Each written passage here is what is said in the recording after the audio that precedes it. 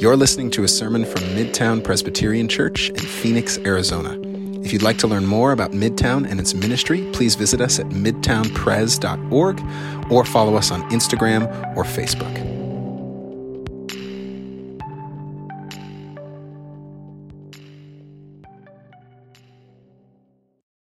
Friends, we hoped that the war between the Ukraine and Russia would have ended long ago.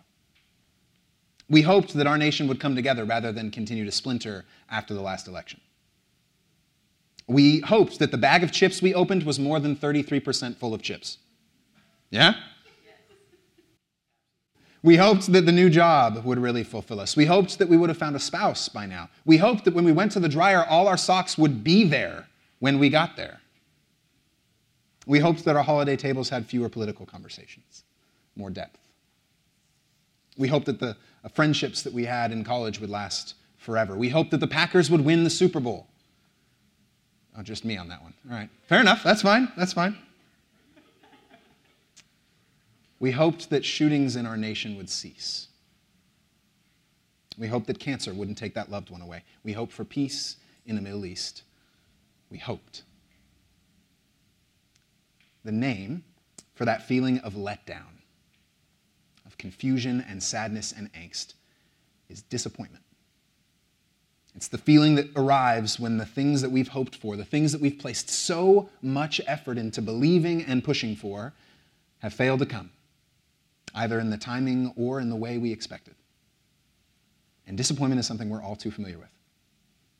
In fact, sociologists and authors are now starting to claim that the primary American emotion is disappointment. Much of this has to do with what researchers at the University of Michigan have termed the myth of progress and upward mobility. It's a myth that we are sold in our culture, that if we just do things the right way, things will constantly get better. Life is always up and to the right. That's the idea.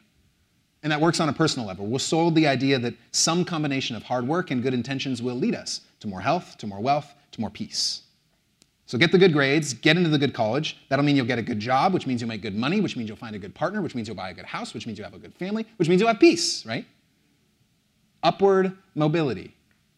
And that works on a societal level as well, the myth of progress. We're sold the idea that voting for the right candidate, serving the right social cause, coming up with the right scientific or technological advancement will really solve our problems. It will bring us life and peace. It's just a matter of saner heads prevailing. And so the result is that many of us in our culture put our hopes in those things. We expect them to bring us the peace and justice and life we're looking for. But then life happens. Things don't really work that way. Our personal lives aren't up and to the right. They're filled with setbacks, unexpected losses. In our society, for as much effort as we've poured into governments and ideologies and technologies, it's just as fractured, just as divided, just as isolated as it's ever been. And because we're set up with the expectation in all those things that they'd all go well, that means that we're often ill-equipped to deal with suffering and disappointment when it comes. We weren't given the tools. We thought that everything would go well for us. And so all we're often left with is disappointment. There's a great author named Walker Percy who wrote about this dynamic in his book, Lost in the Cosmos. He said this: "The peculiar predicament of the present-day self surely came to pass as a consequence of the disappointment of the high expectations of the self as it entered the age of science and technology. The main emotion of the adult Northeastern American who has all the advantages of wealth, education, and culture is disappointment." And then he goes on to list all of the disappointments we face, and I think many of us in this room would find ourselves in a similar spot. He says, work is disappointing. In spite of all the talk about making work more creative and self-fulfilling, most people hate their jobs. And with good reason. Most work in modern technological societies is intolerably dull and repetitive. I worked a job that had like 3 digital screens that I just did this at for 8 hours a day. School is yeah, I heard somebody else, amen, right? School is disappointing. If science is exciting and art is exhilarating, the schools and universities have achieved the not inconsiderable feat of rendering both dull. Politics are disappointing. Most young people turn their backs on politics, not because of the lack of excitement of politics as it is practiced, but because of the shallowness, the venality, the image making as these are perceived through the media, which is one of technology's greatest achievements. And the churches are disappointing. even for most believers. If Christ brings us new life, it is all the more remarkable that the church, the bearer of this good news, should be among the most discouraged and discouraging institutions of the age. And the alternatives to the institutional churches are even more grossly disappointing, from TV evangelists with their blow-drying hairdos to California cults led by prosperous gurus ignored in India but celebrated in La Jolla. We live in a culture of disappointment. And because that experience is so common, we are constantly being given ways to respond to our disappointment. Our culture is constantly trying to reckon with it. There's two main responses that our culture gives us. It's the sentimental response and the cynical response. The sentimental response goes like this. We're taught to just move on from our disappointments as quickly as possible. We need to feel good. And anything that causes us not to feel good, we need to shun or push away or ignore. We don't want to deal with uncomfortability or ambiguity. And so we speed past it by numbing or pleasuring. We drink, we medicate, we watch TV, we binge, we chase after sex, anything to prevent us from dealing with disappointment. And you see this approach in a lot of the language we use in our culture. Good vibes only? Yeah? Don't worry about that disappointment. Don't worry about that pain. Good vibes only here. Or when somebody breaks up with someone else, we say, there's always more fish in the sea. As if that loss, that relationship, that disappointment was a fish you could throw back, and there's just another one that you could get. It's overlooking the pain, ignoring the disappointment. Everything happens for a reason. Oh man, it sounds so wise, and it's such garbage. It sounds so wise, and it really just ignores the pain. It doesn't deal with it. It pushes it to the side. It happens for a reason. It's fine. And Christians, by the way, are sometimes the worst at this. We say all sorts of sentimental things. When someone dies, we say, God gained another angel. First, bad theology. Humans aren't angels. Different things in the Bible. Second, it makes it seem like death is a good thing. It's not. God never gives you more than you can handle. Garbage. That's actually antithetical to the gospel message. It runs counter to the gospel. The whole point of the gospel is that we are needy people who cannot handle life on our own, that we are in need of God in order to handle life. The Christian view is not that God gives us tools for self-empowerment, but that God meets us in our need and lifts us up by his power. Life will be more than we can handle. That's the point. That's why we need Jesus. Now look at what Paul says in the midst of his own persecution back in the first century. He says this in 2 Corinthians. We do not want you to be ignorant, brothers and sisters, of the affliction we experienced in Asia, for we were so utterly, unbearably crushed that we despaired of life itself. That sounds like more than he can handle to me. But look at how he finishes the passage. Indeed, we felt that we had received the sentence of death so that we would rely not on ourselves, but on God who raises the dead. Friends, here's the problem with the sentimental approach. It doesn't actually deal with our disappointment. It just ignores it, avoids it, minimizes it. And that means it's not looking at reality rightly. It's not looking at the suffering we go through rightly. And so many times in our culture, we swing the pendulum the other way. We go to the cynical approach. In the cynical approach, we're taught to sink into despair and disappointment. This is like the emo boy from the mid-2000s. Yeah, I knew there was one in this room somewhere. This is the Gen Z and millennial specialty. We are cynical people. We buy into the notion that nothing's really going to bring lasting healing life and goodness. And we end up sinking into that cynicism. It creates a culture of blaming. Our losses are always the fault of someone else. Just turn on your TV, open a social media app, and you'll see blaming. We only see and speak about the negative things. We constantly complain. We're unable to find peace in life. We become the stereotypical old man or woman in the rocking chair, pointing the finger at everyone else. And the cynical approach, it's doing the opposite of the sentimental approach. Rather than ignoring the suffering, it's looking only at the suffering. It focuses only on our disappointments. And at first glance, that seems more realistic. But what you quickly find is that for the cynic, disappointment still retains control over them. Disappointment still defines their life, and it prevents them from moving through their suffering and pain towards a full and free life. There's a great quote from Paul E. Miller in his book, A Praying Life, describing this. He said, cynicism creates a numbness toward life. Cynicism begins with a wry assurance that everyone has an angle. Behind every silver lining is a cloud. The cynic is always observing, critiquing, but never engaging, loving, or hoping. To be cynical is to be distant. While offering a false intimacy of being in the know, cynicism actually destroys intimacy. It leads to bitterness that can deaden and even destroy the spirit. So sentimentality can't deal with our disappointments because it ignores them. But cynicism can't deal with our disappointments because it's defeated by them. And so we are people in desperate need of another way. We need the kind of life that can confront and name the real darkness, the real disappointment, the real pain of our world, and yet navigate it with real hope, with real joy and peace and love. We need a life that can defy our disappointments.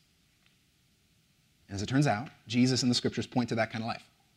In fact, throughout the millennia, Christians have chosen to set aside this particular time of the year, this time of Advent, in order to reflect again on the story of Jesus' arrival in the world and what that signifies for us, how that actually gives us a defiant way of living in a world of darkness. And so this Advent, we're beginning a teaching series called Defiance. Each week, we're going to examine the promises, one promise from the prophet Isaiah about the coming of Jesus the Messiah into the world, and how the power of his arrival prompts us to embody a different virtue of defiance in our broken world. And that word defiance is not a word that we use very often in our culture, and when we use it, it's often negatively framed, so I think it's helpful to define defiance real quick. To defy something, according to the dictionary, means these three things. It means, one, to confront with the assured power of resistance, or to disregard. But it also means to resist attempts at or to withstand. And finally, it means to challenge to do something considered impossible, to dare. In short, to defy means to disregard, to withstand, and to dare. We believe that the arrival of Christ in our world prompts us to do just those things. To practice defiant hope in the world of hopelessness. Defiant peace in the midst of peacelessness. Defiant joy in the midst of joylessness. Defiant love in the midst of lovelessness. And today we get to practice and reflect upon the first of those virtues, the practice of defiant hope. So friends, if you have a Bible, open it with me to the book of Isaiah. This is near the ends of your Old Testaments, if you're flipping there. We're going to be in Isaiah chapter 7, reading from verse 1 through verse 16. If you don't have a Bible, by the way, that's okay. The words will be behind me on the screen, so you can follow along there. Isaiah chapter 7, starting in verse 1. In the days of Ahaz, son of Jotham, son of Uzziah, king of Judah, King Rezin of Aram and King Pekah of Remaliah of Israel went up to attack Jerusalem, but could not mount an attack against it.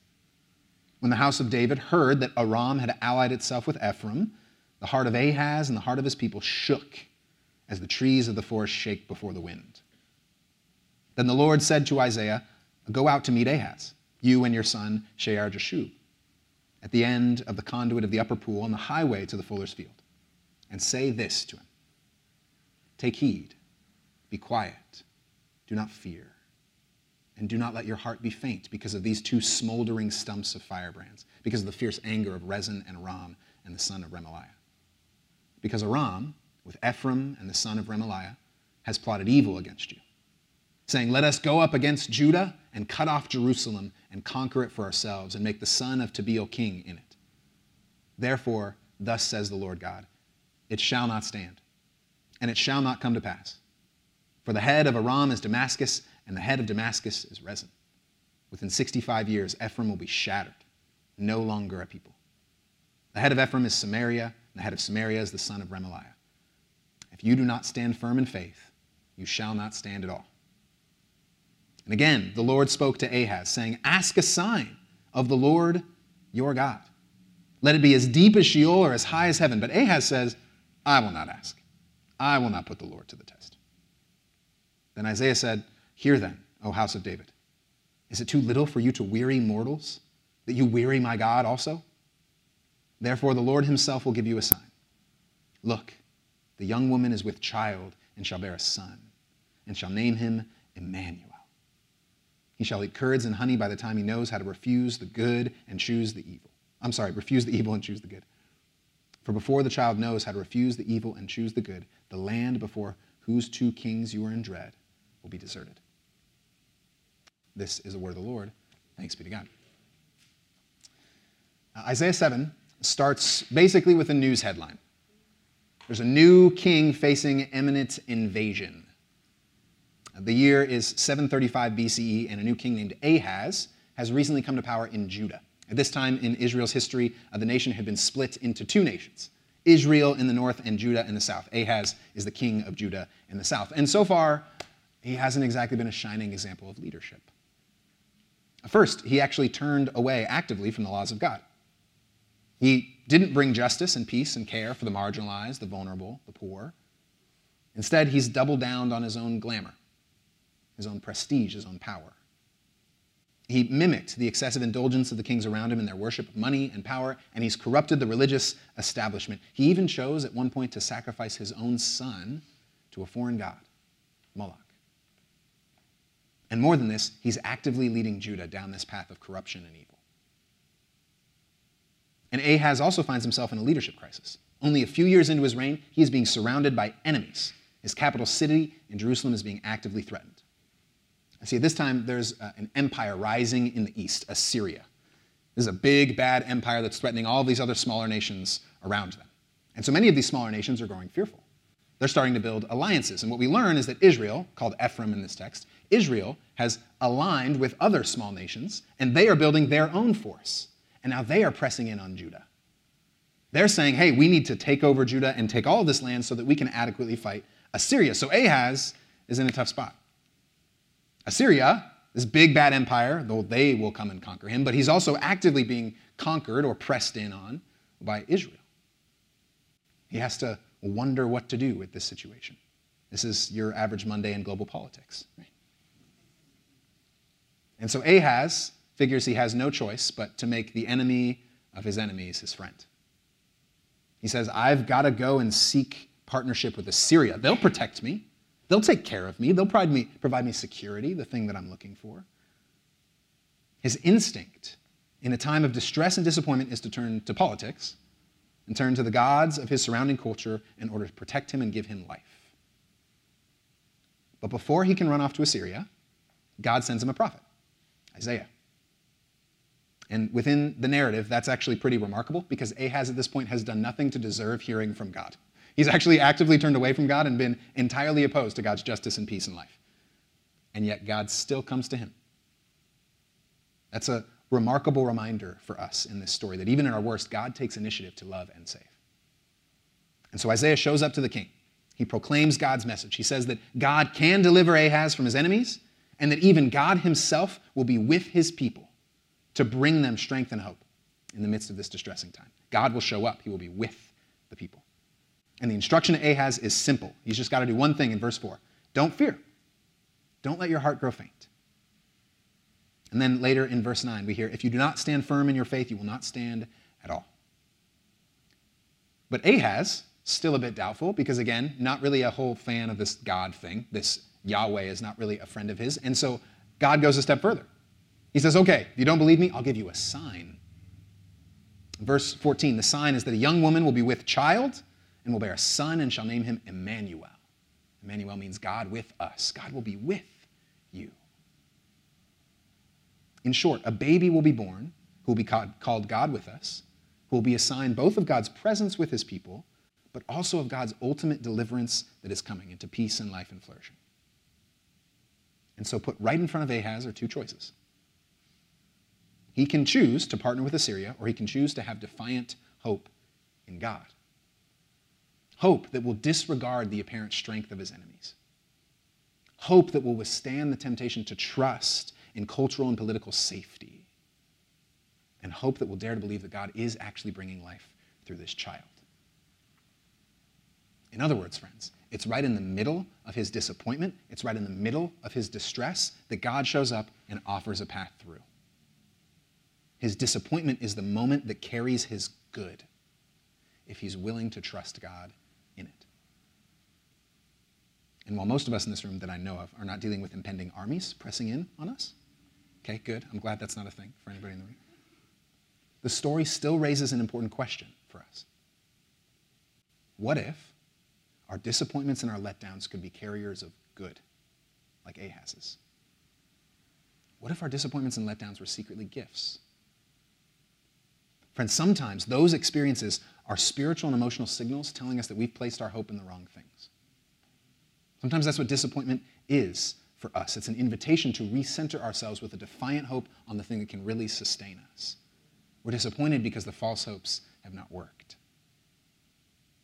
There's a synonym for disappointment that's common in our culture: disillusionment. It's another like millennial and Gen Z favorite. We love being disillusioned by everything. Our world is disillusioned with all the stuff we placed our hopes in. And at first we think, again, that's just a bad word, but consider the word more deeply. To be disillusioned, it just means to have all of the illusions that we placed our hopes in exposed to reality. That's all it means.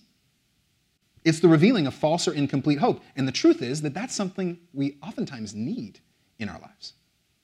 Because so much of our lives we spend chasing after false hopes, chasing after things that won't really satisfy us. Sometimes we need to be disillusioned with those things. Sometimes we need to be disappointed. And so, friends, sometimes a good way to trace where God might be calling to you is to examine where you've been disappointed or let down lately. Start there. That's where he meets Ahaz. It might be where he meets you. Where has something failed to give you ultimate security or peace? Where has something provided you less than it promised? Because it's in those spaces, in the middle of the pain and loss, that God might just be beckoning to you, might be leading you towards defiant hope. But that also leads us to a second question. What does that kind of hope look like? Because in our culture, hope is kind of juvenile. We view it as a sort of just something that's reserved for kids. Us grown adults in the world, us really smart and wise people, we don't hope. Hope conveys a lack of confidence. We think of it as a last resort when nothing else seems to work, naive optimism. But hope in the scriptures is way different than that. Hope in the scriptures is actually supreme confidence, not a lack of confidence. Hope is the confident expectation that good is coming, and that good is rooted in the person and promises of God. And that hope is the fuel that fills our present with energy and life. And in the scriptures, it's never a last resort. It's actually the default posture to life. Hope is what the entire follower of God is supposed to be fueled by through and through. Which means hope definitely has to do with the future, but more than anything, it has to do with the present. It fuels us now. I like how theologian and pastor Eugene Peterson puts it. He says, hope is not about the future. Hope is about the present, which obviously has to do with the future. But it is a virtue that is cultivated in the present. It fills the present with energy. It connects the two comings of Jesus that we are now to participate in them. Look, I don't know one thing about the future, he says. I don't know what the next hour will hold. There may be sickness, accident, personal or world catastrophe. Before this day is over, I may have to deal with death, pain, loss, rejection.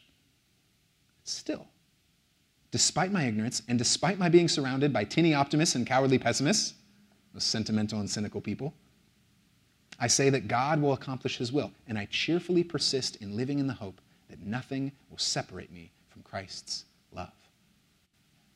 That's what hope looks like. And there's a great scene in The Lord of the Rings that expresses this notion well. Yes, a couple smiles. I knew I'd get a couple. Nods of approval. This guy knows Lord of the Rings. Aragorn, Legolas, and Gimli, who are three of the main heroes in the story, they're leading an epic battle against the forces of evil and oppression at Helm's Deep. But eventually, in this story, they grow weary.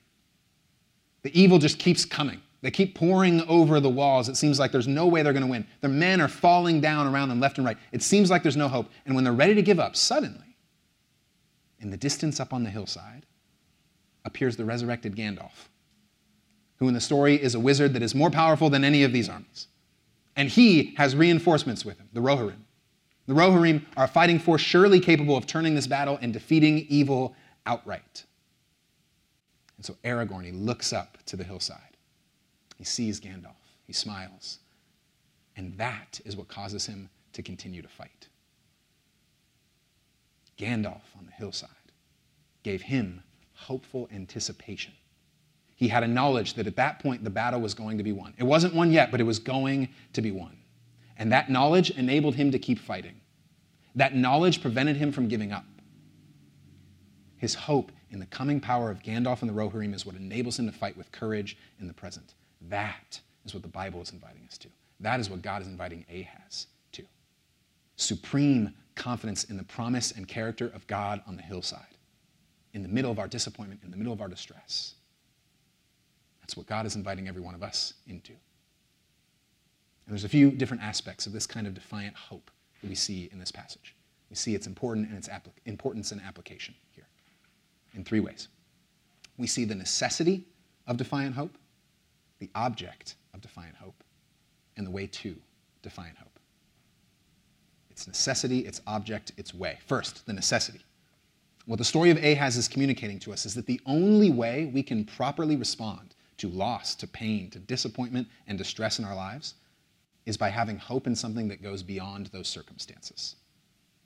Ahaz, the only way he can deal with all of these foreign enemies oppressing him is to believe that something has final word over those powers. That's the only way he can live well here.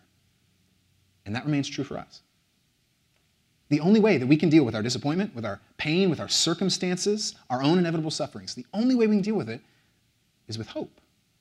Hope that those things don't win. Hope that allows us to look right in the eyes of those things and say, you don't have the final word. One of the greatest books written in the 20th century is a testament to this necessity of hope. It's called Man's Search for Meaning by a guy named Viktor Frankl. Frankl was a physician that lived through the concentration camps during the Holocaust. And after the war, he ended up putting together his reflections on this experience in this book. And he spent considerable time in the book talking about the specific traits that best equipped people to endure the concentration camps. He thought about, well, why did this person make it and this person didn't? Why did this person give up and this person didn't? And remember, he's a doctor, so he's thinking about mental factors, he's thinking about physical factors. But what he found is that the one trait that enabled people to endure best was not physical strength, it was not the most food or the best nutrients, it was hope. Hope. Here's what he wrote. If a prisoner lost hope in his future, he was doomed. One of my friends in the camp had a dream about the war, that it would end on March 30th. He was convinced the dream was a revelation. But as the date drew nearer, it became clear from the news reports that the war was not ending. And so on March 29th, he began running a temperature. On March 30th, he lost consciousness, and on March 31st, he was dead. His loss of hope had lowered his body's resistance to all of the diseases in the camp. And he finishes with this thought. Only life in a concentration camp exposes your soul's foundation. Only a few of the prisoners were able to keep their full inner liberty and strength. And then he closes with this amazing statement. Life only has meaning in any circumstances if we have a hope that neither suffering, circumstances, nor death itself can destroy. Life only has meaning in any circumstances if we have a hope that neither suffering, circumstances, nor death can destroy. Defiant hope. A hope that transcends circumstances is a necessity, friends. That's precisely why you can see people in exactly the same painful circumstances fold up in one case and thrive in another. It's not actually about the circumstances themselves. It's about the hope they carry with them into those circumstances. That's what enables them to face those things well. Example of this. Imagine two guys who work the exact same job. And it's a brutal job. Long hours, cubicles, fluorescent lighting, a terrible boss, no benefits or vacations, what many of us in America have to deal with, right, in our jobs. But imagine, one of these guys was promised $15,000 at the end of the year for his work. And imagine the other one was promised $15 million at the end of his year. Do you think their experience of the work will be different? Yes, absolutely, right? One of them is going to feel completely overwhelmed, and 2 weeks in is going to be ready to give up. But the other one will say, well, you know, I can endure this because of the hope that I know is coming. And that doesn't mean their circumstances are somehow good or that somehow he can deal with it sentimentally. There's probably still grief in the person working this terrible job. But he's able to better navigate it because what he knows is coming. Friends, a well-lived life is entirely determined by the future we believe is coming. A well-lived life in the present is entirely determined by the future that we expect. A well-fought battle is entirely determined by who we know is on the hillside. And that's why the Bible constantly talks about hope. In the New Testament, it's mentioned over 80 times. It's the virtue that gives us the confidence to be truly self-giving, truly loving. We become courageously generous because of the hope that Christ is bringing generosity, eternal generosity. We become courageously forgiving because our hope is that Christ is on the hillside and that all is forgiven in him. We don't need to seek revenge or self-righteousness. We courageously fight injustice because of our hope that Jesus is on the hillside, that justice will roll down like waters and righteousness like a never-failing stream. And so we don't have to grow weary in doing good because we know that goodness wins in the end. Hope fuels everything good we do in the world. And so in the middle of our disappointments, in the middle of our circumstances, it is the necessary fuel that enables us to endure. That's the first thing we see here. It is necessary to have this sort of hope. But it's not just that we have hope. It's also important that we have hope in the right object. That's the second thing we see here. That's actually the main question that Ahaz is presented with. The opportunity to hope not in passing political or social rulers, but in the promise and character of God. That's the question he's looking at. And his response is telling. He says, I will not put the Lord to the test.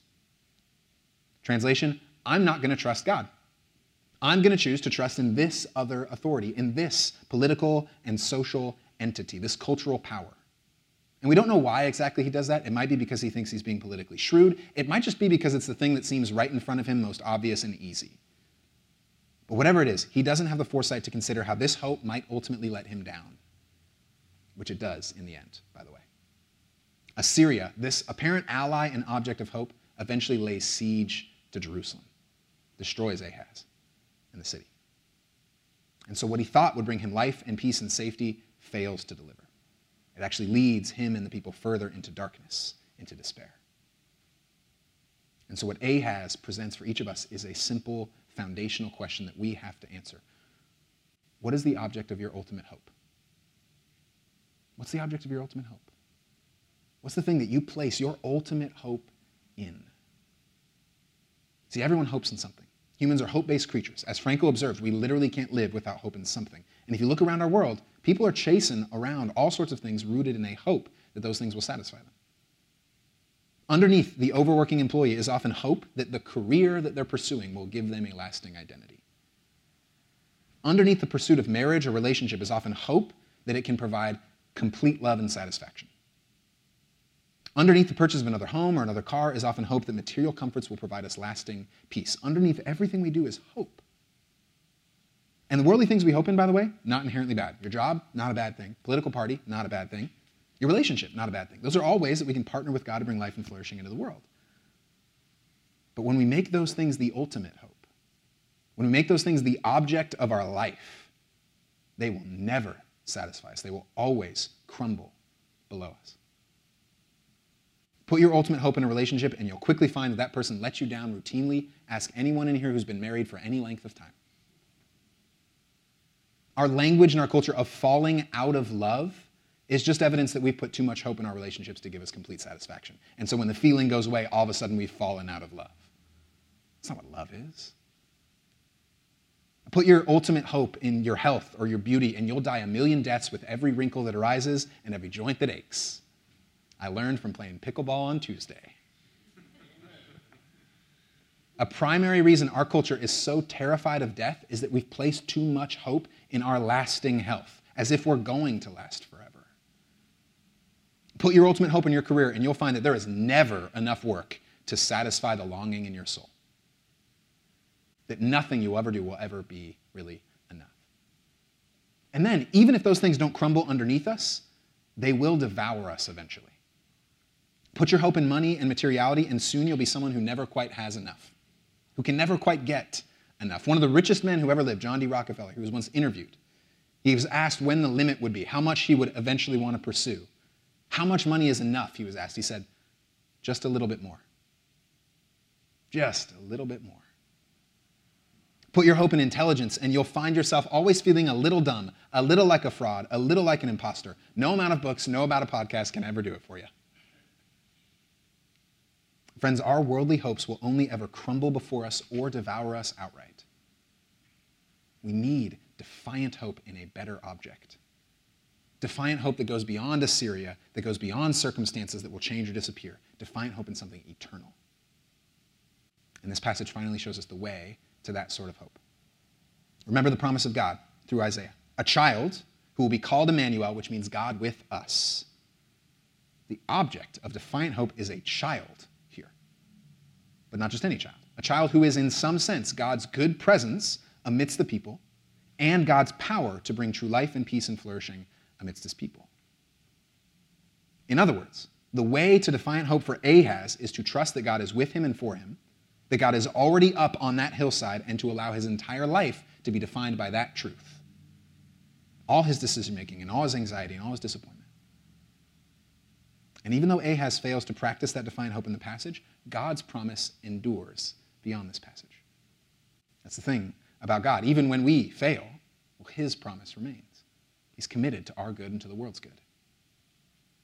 And so Ahaz's decision ultimately leads to empire after empire conquering Judah, but eventually those empires are defeated and God brings this promised child. And he does it in an incredibly ironic way. The child actually comes through a descendant of Ahaz. The one who refused to trust in this child, well, his descendant will. His descendant's name is Joseph. His wife's name is Mary. They practiced defiant hope in the midst of their own disappointment and distress. Mary was visited by an angel and told that the Son of God, the one who would come to bring lasting peace and justice in the world, was coming in and through her. And Joseph was visited in a dream. He was told that the conception of Mary was sparked by the Spirit of God, not by some funny business. And that this son will be the promised Messiah who dies and takes away the sins of the world. And so they both are presented with the same choice as Ahaz. Will they practice defiant hope in this God? Will they disregard the cultural shame that will be heaped upon them for having a baby out of wedlock? Will they withstand the persecution and death threats that come from Herod, a king in their time who wanted this baby dead? Will they dare to trust that God is at work in this boy, bringing lasting peace in and through them? And with humility and courage, both Mary and Joseph choose to trust in God's character and promises. They choose to believe that this is a God who saves. They choose to hope in that God on the hillside. The God who Mary says in Luke 1 scatters the proud, brings down powerful oppressors from their thrones, and lifts up the lowly, fills the hungry with good things, whose mercy is for every generation. They choose to allow their hope in that God shape all of their lives, to defy what they see around them and to give their lives to that God. And they become the vehicle of redemption and restoration to the entire world. Their hope changes history. And so, friends, this story of Ahaz's failure, it's an arrow pointing us to the way of defiant hope. This isn't just a promise given to a king in ancient Judah. It's a promise passed down through his descendants and passed down to us as well. You might remember the story when the shepherds are in their field. The angels come to them and proclaim the arrival of this child. They say this, "Good news. This child is good news that will cause great joy for all people." Not just Mary and Joseph, not just Judah, not just Israel. All people. It includes us. See, we're presented with the same choice as Ahaz, the same choice as Joseph and Mary. We have the same choice to place our hope in Emmanuel, in God with us, to entrust ourselves to the humble and merciful and just and powerful God, to hope, receive his forgiveness, which heals our sin, to hope and receive his peace, which endures even in the darkness, to hope and receive the good news that those who are in need and the peacemakers and the meek and the humble and those who hunger and thirst for goodness and justice can all look to the hillside in the middle of their battles and disappointments and know that Christ reigns, that Christ is coming again, that the battle will be won. And when we choose to trust in that God with us, we find a hope that does not disappoint, as Paul says. We find a strength that surpasses all others and enables us to live and fight with a new sort of vigor. We find a life that is transformed and transforms the world. You guys, Advent isn't just a season of waiting around for gifts until the 25th. It is a season for hearts that are full of disappointment, hearts that have sadness and regret and confusion, who have hard questions to ask and dark emotions to look at. In the middle of all those things, it's a season for defiant hope, a time where we cling to the good news that God is on the hillside. You do not fight in the dark alone. Emmanuel is with you, and Emmanuel is coming. Light arrives in the darkness. May that good news infuse all of your thoughts and words and deeds this week, in this season. And may we become a community of defiant